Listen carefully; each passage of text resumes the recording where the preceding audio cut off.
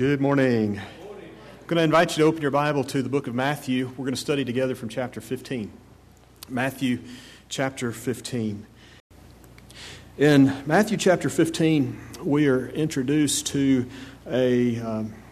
what was called the Syrophoenician woman. Could just call her the Grecian woman, but she was called the Syrophoenician woman. And there was an occasion when the Syrophoenician woman approached Jesus out of concern for her daughter. And you can imagine if you had a child and you knew that Jesus was nearby and Jesus had the ability to perform miracles and he could do great things, including he could heal your daughter, heal your child. What would you do with that knowledge? Well, you'd do the same thing I would. You'd go straight up to Jesus and tell him about the situation, the predicament that you're in, and ask him to heal your little girl or your little boy.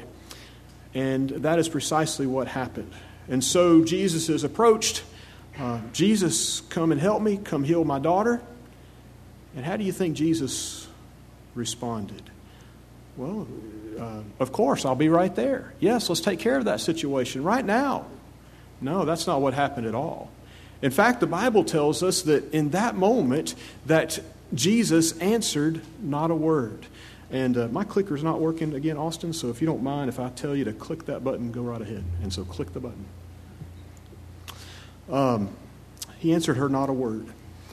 One of the things I like about Bible study is I like to go in and I like to pull out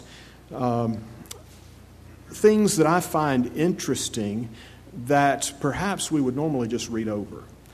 And out of curiosity, I did some reading, various commentaries.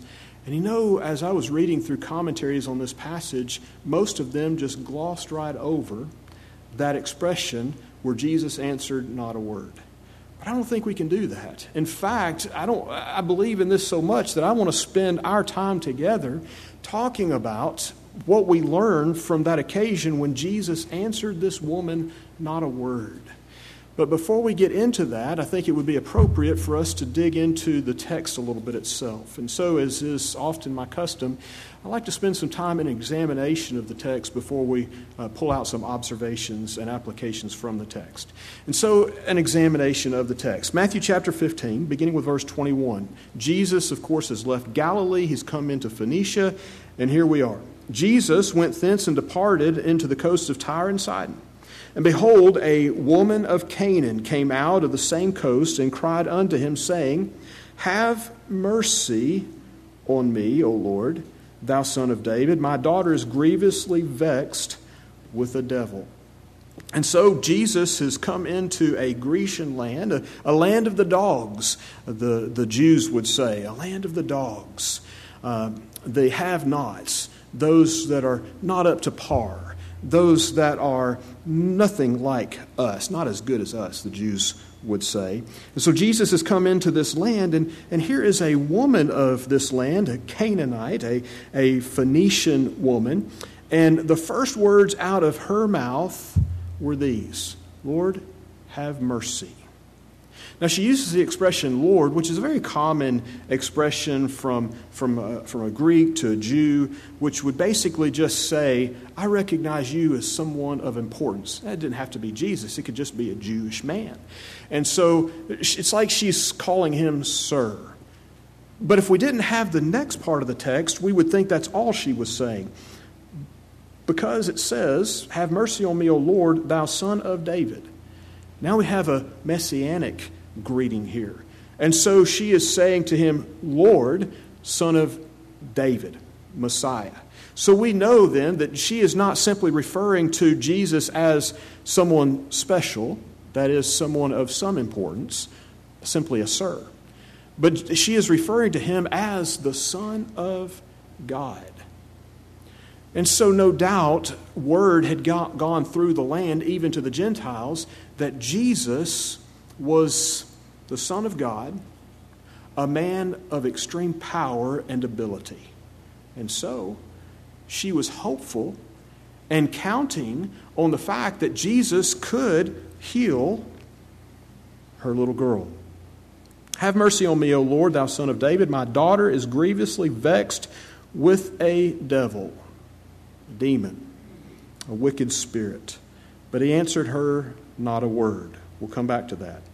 And his disciples came and besought him, saying, Send her away, for she crieth after us. Now what's happening here is she is constantly asking Jesus for his help. Over and over again. It's not just, O Lord, thou son of David, have mercy on me. But it's, Lord, have mercy. O Lord, have mercy on my... O Lord, son of David, have mercy on my daughter. It's over and over. She's crying this out. But he doesn't answer a word. Now the disciples have come, and now they are begging him, but something different. Lord, son of David, Messiah, powerful one, great one, Savior of the universe. Allow that to marinate in your mind for a moment. Savior of the world. Send her away, for she crieth after us. Another way of saying it is, send her away. She's annoying the fire out of us. Get her to leave us alone. But he answered and said, now notice, he answers not a word, verse 23, verse 24, but he answered and said, who's he talking to? He's not talking to the woman. He's not talking to the one who's coming asking for help and begging for mercy, but instead he responds to the disciples and he says, I am not sent but unto the lost sheep of the house of Israel. Ouch. Can you imagine being that woman? Here she is. She is a Gentile. She probably knows what's in the mind of all of these people that are surrounding Jesus, and maybe even thinking that this is in the mind of Jesus himself. I'm just a dog. I know he's Jesus, the Son of God. I know he's got power. I'm going to ask him to heal my little girl, but he doesn't even answer me. And when he does open his mouth, he sticks the knife in a little bit further, and then he twists it a little bit, as if to say, he doesn't even care about me. Who does he care about? The least of the house of Israel, the Jews. Go a little bit further. Then came she and worshipped him, saying, Lord, help me. I don't know if I would have done that. I don't know. It depends on how much I would have loved Rebecca. You know how much I love her, so I would have kept after it too. But I probably would have been tempted to change my approach a little bit. But she was not. In fact, the Bible says that when she came to him, she came in a worshipful spirit. She worshipped him, saying, Lord, Kurios, Lord, help me. But he answered and said, It is not meet to take the children's bread, remember, house of Israel, and to cast it to the dogs. Now, the disciples, they would have referred to her using the root of the Greek dog, but that's not how Jesus referred to her. See, Jesus shifts that word just a little bit. And he says, it is not meet to take the children's bread and cast it, Emily, you ready for this? To the lap dogs, to the puppies, to the house pets. That's what Jesus says. In other words, he is not using it in as quite of a derogatory term as what the Jews normally would have used. In fact, it is almost more of an endearing term. And so perhaps the lady is now questioning in her mind, how does Jesus feel about me? What might he do for me? Is he going to help? And Jesus answered and said, or verse 27, and she said, Truth, Lord, yet the dogs eat of the crumbs which fall from their master's table. Now wrap your mind around this for a second. Here you've got the Jews, here referred to masters. Here are the masters, and they're sitting up at the table, and they're having quite a feast. And I mean, it's an Outback Steakhouse kind of feast, right? Where you've got this nice big steak, you have these wonderful sides, and what do you have right in the middle of the table every time? Hot bread, right? Hot bread. And then the butter, you slice that bread, and then the butter melts on it just so, and I can just picture them pigging out on this, but they're a little bit uncouth in the way they do this, and so they have crumbs left over on the table. I don't have any crumbs left over, mind you, when I'm eating this, but they have crumbs left over on the table. And these crumbs are not little bitty crumbs, they're rather large crumbs. And you know what they do with these breadcrumbs? They use them to wipe the grease from their sweet potato fries. They use them to wipe the grease off their hands from the food that they're picking up and eating with their hands. That's what they do with those breadcrumbs.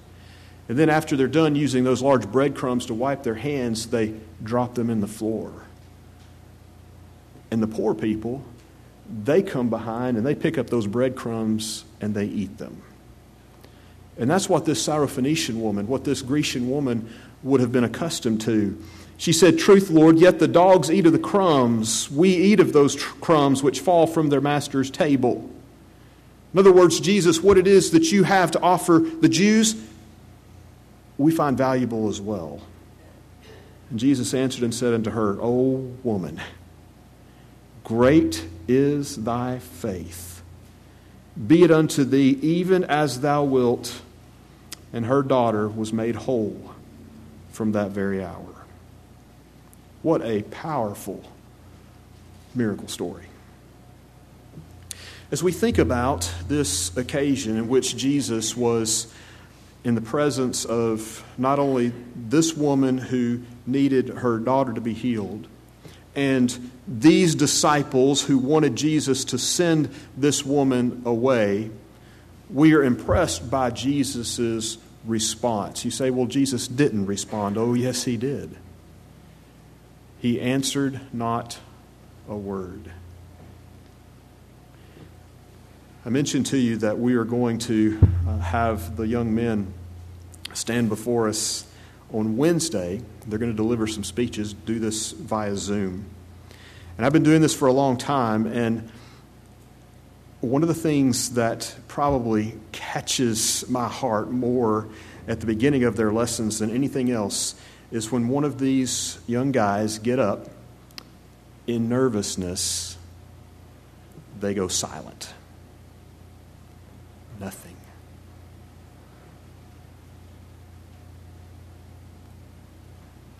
They have forgotten their introduction.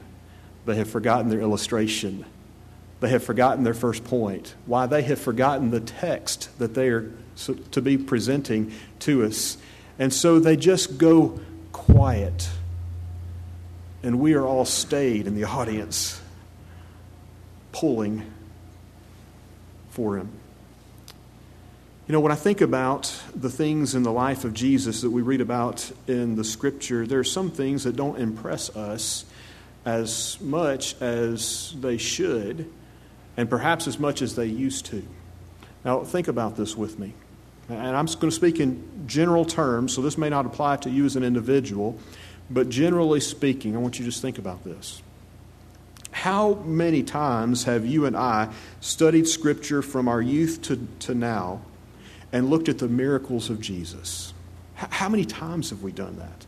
Wow, we've done it over and over and over again. We've been impressed through the book of John at those 7 distinct miracles that tell us something special and unique about Jesus. And over again, we study these miracles, this power of the God-man who has the ability to restore life, who has the ability to heal those who have a broken life. And are we as impressed by those miracles as we used to be?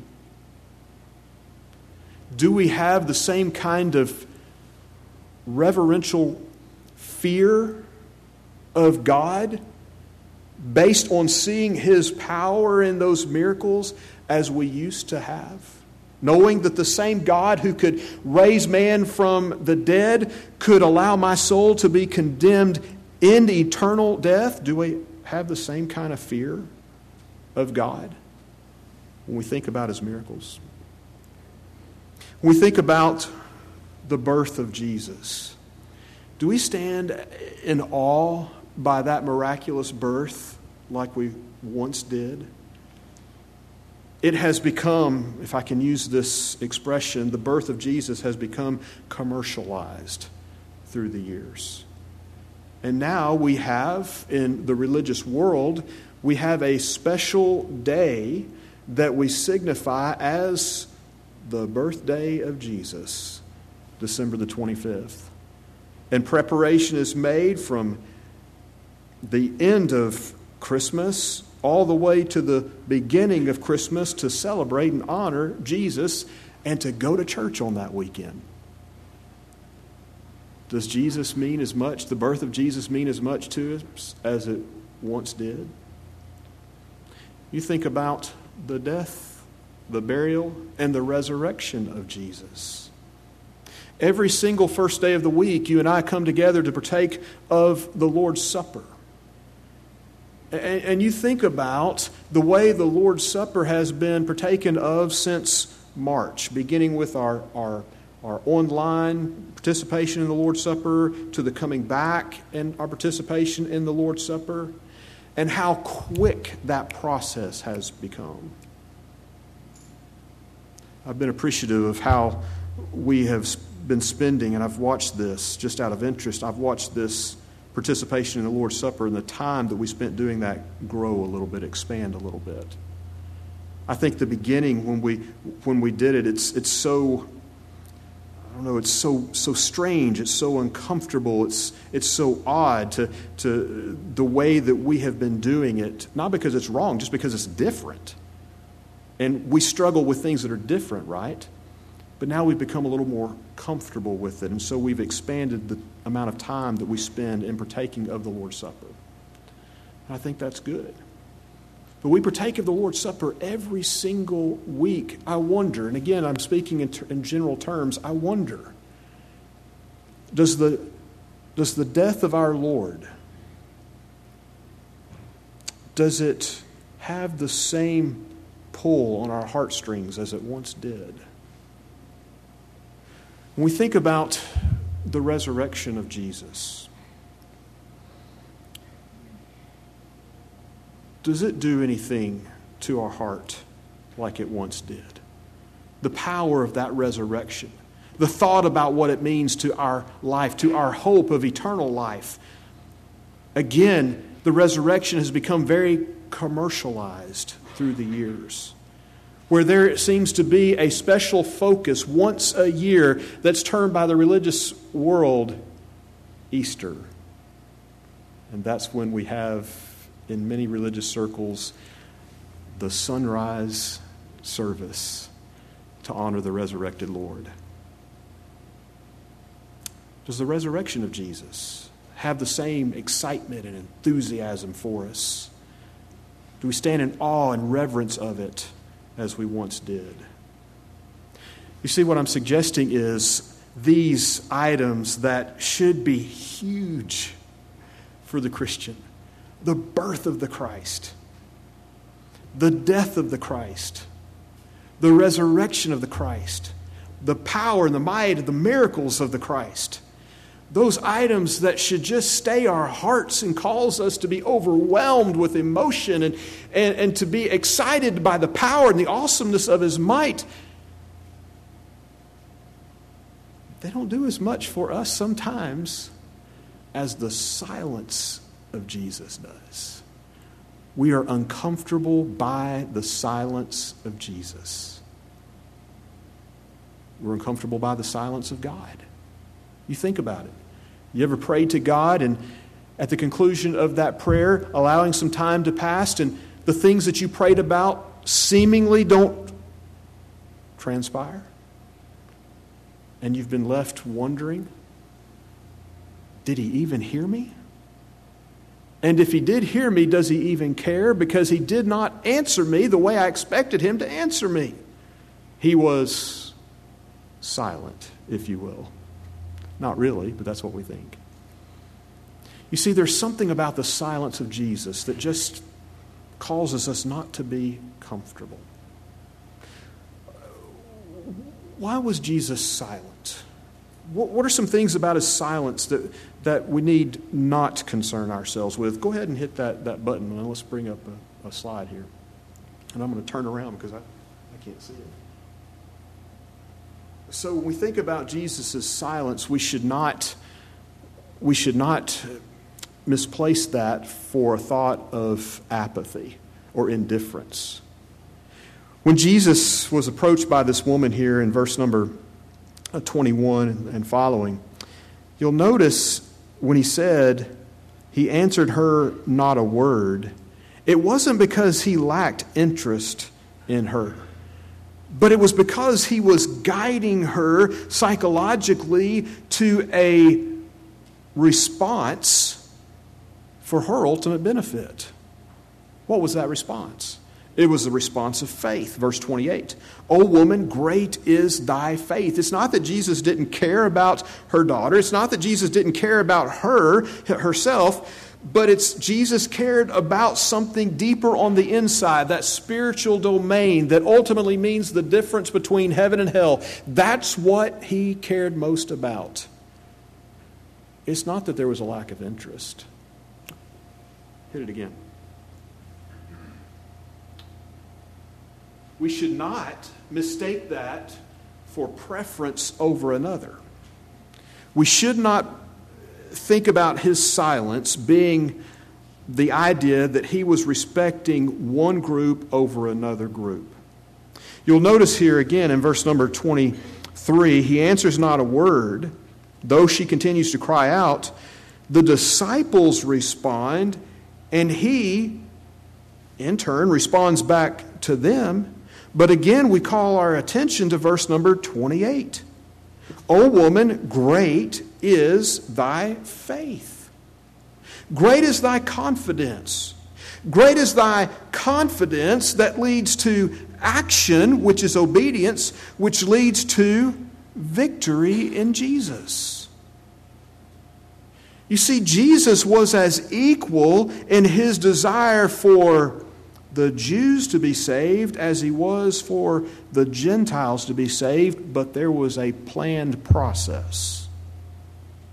In Romans chapter 1, in fact, if you'll just leave your finger there, in Matthew, and very briefly turn over with me to Romans chapter 1, listen to what Paul says in verse number 14. I am debtor both to the Greeks, the Gentiles, like this Syrophoenician, and to the barbarians, to the wise, to the unwise. And as much as in me is, I am ready to preach the gospel to you that are at Rome also. You say, well, this is not Jesus, this is Paul. True. But Paul said in 1 Corinthians chapter 2 that he came not to be of his own mind, but to be of the mind of Christ. When I came to speak unto you, I came not to speak with eloquence of speech or sophistry, as we might say, but I came to preach unto you the whole counsel of God. What was that counsel of God? That counsel of God says, I care about the Jews and I care about the Gentiles. Verse 16, I'm not ashamed of the gospel of Christ, for it, the gospel of Christ, is the power of God to salvation, to everyone that believes, to the Jew first and also to the Greek. So you see a process.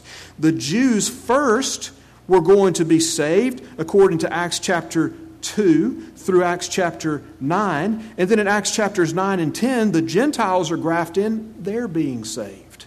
And so don't misunderstand Jesus' silence as, I don't care as much about the Gentiles as I care about the Jews. There was a plan that he was a part of, and that was to be followed. So what do we learn about Jesus' silence? Hit the button again. When Jesus was silent, we learned something about ourselves. We learned something about ourselves. What do we learn about ourselves when Jesus was silent? Look at what she learned about herself. And again, verse 22 this time, a woman of Canaan came out of the coasts and cried unto him, saying, Have mercy on me, O Lord, thou son of David, my daughter is grievously vexed. But he answered not a word. She comes back again, worshiping him and saying, Lord, help me. And he responds, not identifying her as a human being, but identifying her as less than a human being. Identifying her as a dog, not on the same level as the Jews would have referred to her as, but still, nonetheless, a dog. It is not meet to take the children's bread and cast it to the dogs. We live in a culture and we live in a society that if we're not careful, we can prop ourselves up into being something better than we really are. By that I mean a God unto ourselves. Why, there is even a religion that has that as its construct. New Ageism, a Western form of Hinduism. All is one, all is God. You're God, I'm God. But don't get the big head, because the pew that you're sitting in is God too. You see, that's the idea. That's the culture in which we live. We are better than we think ourselves sometimes. But then on the flip side of that, don't think too less of yourself either, because the Bible says that you were created in the image of God. And so there is a sense in which some positive self-talk is important and vital to our own lives. But having said that, Jesus was helping her to see, and helping all of us to see, that in His silence, we are nothing without God. You know, you and I, we come into this place seeking to be blessed. We come into this place on Sunday morning wanting to be blessed by the music, wanting to be blessed by the prayer service, wanting to be blessed by the Lord's Supper part of the service, wanting to be blessed by the sermon that we hear, and we leave this place feeling less than blessed. Why is that? May I suggest it's because we came into this place thinking too highly about ourselves, rather than thinking about the other people that are going to be there and the God above that was going to be there, and bringing something of ourselves to this place. Nothing in my hand I bring, only to His cross I'll cling. Sometimes we come to this place without clinging to the cross, don't we? Second of all, hit the button again. When Jesus was silent, we learned not only something about ourselves, but we learned something about Jesus. Salvation has come not because of who we are, but because of who He is. Salvation has come not because it had to, but because God wanted it to. Again, with that idea of having a little bit too much of a big head, we think, well, I'm owed this. God owes it to me to save my soul. God owes something. No, God doesn't owe us anything. Click the slide again. I want to share with you something. Helmut Thielich said, and I make bold to say that even the most orthodox churchman will not enter the kingdom of heaven unless he is continually surprised that mercy has been shown unto him. You can hit it again. Do you stay constantly surprised that God could be that good to you? That God could be that good to me? That God would not allow, but that God, quite literally, Matthew 26 and 27, would kill His Son for you and for me. Do you maintain surprise about that? Hit the button again.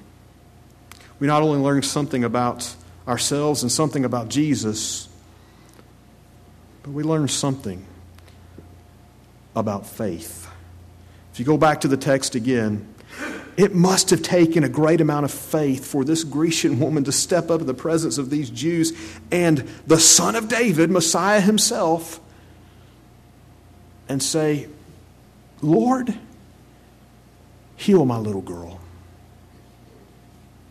It must have taken an element of faith, a great amount of faith for her to do that. It must have taken even greater faith. For while Jesus remained silent in that moment and the disciples speak up saying, get rid of this annoying woman, for her to then come on her knee in worship and say, Lord, help me. only to have him then respond by saying, "You're a dog." But notice the faith that she had. "Truth, Lord, yet the dogs eat of the crumbs which fall from their master's table." I don't think I would have had the guts. Hit the button again. McLaren wrote, "She has flung the sack of his promises at his feet, and he cannot step over it." You talk about causing the Lord to step back and take another look at this moment. We talk about how Jesus sometimes hits us in the middle of our life. This woman hit Jesus in the middle of his ministry. When Jesus was silent, what do you learn about your faith? Verse 28, Jesus acknowledged her faith. "Great is thy faith. Be it unto thee, even as thou wilt." It is, you can hit the button again. It is very easy, I think, for us to stand here in this nice wooden pulpit, or sit on those nice wooden pews, or sit in your nice home if you're watching this online, and think to yourself, you know, I'm a member of the body of Christ. I'm a member of the church of Christ. I'm a Christian. I have been saved by grace through faith, and I am on my way to heaven. You can read about us in the New Testament, don't you know? Romans 16:16, the churches of Christ salute you. I have done precisely what the Bible lays out I must do to become a Christian. I have repented of my sins. I have confessed my faith in Jesus, Matthew 10. I have been baptized for the forgiveness of my sins, Acts 2 and verse 38. I have done those things. I worship God every first day of the week as He tells me to, Acts 2 and verse 42 and Acts 20 and verse 7. I am doing these things on a regular basis. I'm sitting in this place of comfort, recognizing that those outside of Christ and His kingdom are lost. That is easy. And it's lazy. And it's hateful. You see, it's one thing to sit in a place of comfort and look outside and acknowledge the lostness of the world. It is another thing entirely to go into that world and look people in the eye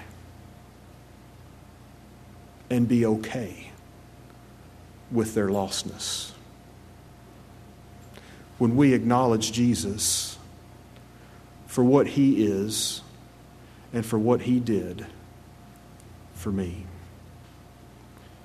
When I think about Jesus and His silence, there's so much that I can learn. You can click it again.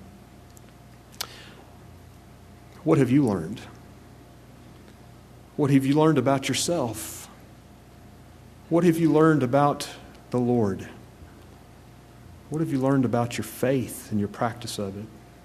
Some things to think about as together we now stand and as we sing.